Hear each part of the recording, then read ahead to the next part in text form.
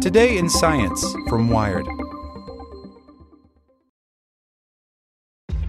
This episode is brought to you by ShipStation. You know, some things take a lot of work, like sending little robots to far-off distant planets. And just as that's challenging, so too is running a successful e-commerce business, especially when there's so much to do. So I want to introduce you all to ShipStation. Now, I love using ShipStation because of its easy-to-use dashboard, which makes managing orders and printing labels a breeze and super smooth. Oh, and the customer service is just out of this world. It's exactly what you need to help grow your business. Sign up for your free 60-day trial at shipstation.com/technews. That's shipstation.com/technews. This episode is brought to you by Shopify. Whether you're selling a little or a lot, Shopify helps you do your thing, however you cha-ching. From the launch your online shop stage, all the way to the we just hit 1 million orders stage. No matter what stage you're in, Shopify's there to help you grow. Sign up for a $1 per month trial period at shopify.com/special offer, all lowercase. That's shopify.com/special offer. Hey there, this is the spoken edition of Wired. Costa Rica's zero-carbon plan could be a model for the world, by Sandra Upson. Carlos Alvarado Quesada has heard all the naysayers before. In February, the 39-year-old president of Costa Rica committed to ridding the country of fossil fuels by 2050. If successful, Alvarado's plan could make Costa Rica the first zero-emissions country. With a population of merely 5 million, this leafy Central American nation is not a major contributor to the world's climate crisis. So why bother then? People ask me a lot, why do this if you're so small? Alvarado said in a meeting last week with editors at Wired's San Francisco office. They say, you're not going to move the needle or affect the scale of the problem. China, the U.S., and India hold the dark distinction of leading the emissions charts, and the top 10 emitters account for almost 70% of greenhouse gases. Costa Rica's emissions barely register in the global carbon belchathon that's throwing the climate into disarray. But Alvarado, who studied journalism and published 3 novels before assuming the presidency, views the situation the way a writer might. He talks of the importance of stories in shaping human behavior. What I believe we lack, to some extent, is one of the strongest drivers of humankind that we have, he says. That is, narrative, framing. Costa Rica can be an example of what can be done, he contends, a success story to contrast with the bleakness of climate projections. That may sound romantic, but I'm being very pragmatic, actually, he adds, because we need to take action. To reach the goal of limiting global warming to 1.5 degrees Celsius as hammered out in the Paris Agreement, the world will have to drastically reduce its emissions. No major economy has figured out how to completely get there. According to the Climate Action Tracker, an independent research consortium, even Costa Rica's current policies are insufficient. If every country adopted Costa Rica's level of ambition, the world would cap its warming at 2 degrees Celsius. Yet the tracker also notes that Costa Rica is one of the few developing countries to set unconditional targets for reducing its emissions.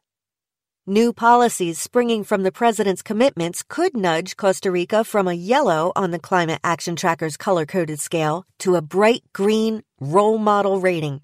Fun fact, the tracker rates only 2 countries as being compatible with a 1.5 degrees of warming world. Quick, take a guess. Bet you didn't come up with Morocco and the Gambia. For most countries, emissions reduction begins with the electric grid.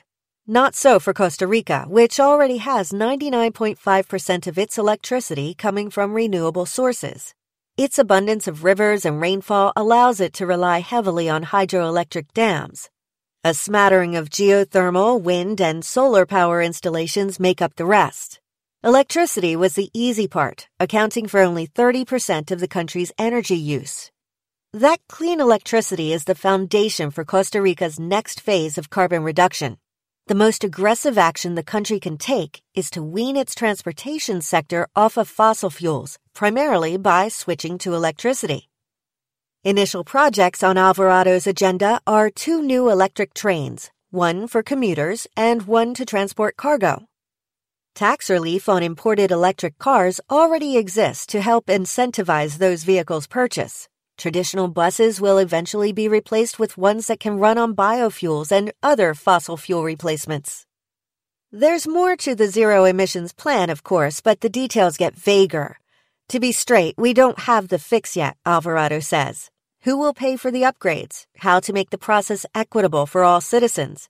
Those are questions to debate and solve in the future. Alvarado brings the conversation back to the topic of scale, the small scale of his country versus the enormity of the climate change challenge. He thinks perhaps it is a mistake to focus so heavily on the actions of countries and their leaders, as tends to happen. The answer might lie instead in mobilizing smaller constituencies. Costa Rica-sized constituencies, say. Do you have at least 5 million people in the United States who want to do something about climate change? He asks. There, you already have more scale than Costa Rica. So what is it that we provide? Some inspiration, perhaps, or some model or excuse? If successful, Costa Rica's experience with replacing its cars, trains, and buses with low-carbon alternatives may indeed serve as a model. In the U.S., the move away from fossil fuel-based electricity is already underway.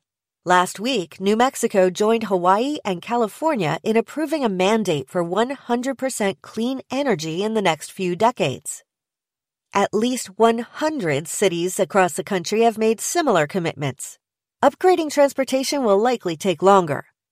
Alvarado is careful to note that social inclusion is an essential part of the decarbonization process, an echo of the debates around the Green New Deal in America. Lots of people will say, man, I can't even afford a motorcycle, and now you're telling me I need to electrify my transportation? That just adds to a sense of exclusion. Making sure no one loses out in the transition may be a whole lot trickier than securing funding for a shiny new train. But those are the details. They're less fun than the bigger message. The planet needs a climate success story, and Alvarado wants to help write it. Want to learn how you can make smarter decisions with your money? Well, I've got the podcast for you. I'm Sean Piles, and I host NerdWallet's Smart Money Podcast. Our show features our team of nerds, personal finance experts in credit cards, banking, investing, and more. And they'll help you make the most of your money while cutting through the clutter and misinformation in today's world of personal finance. You'll get clarity on strategies to help you build your wealth, invest wisely, shop for financial products, and plan for major life events. Listen to NerdWallet's Smart Money Podcast wherever you get your podcasts.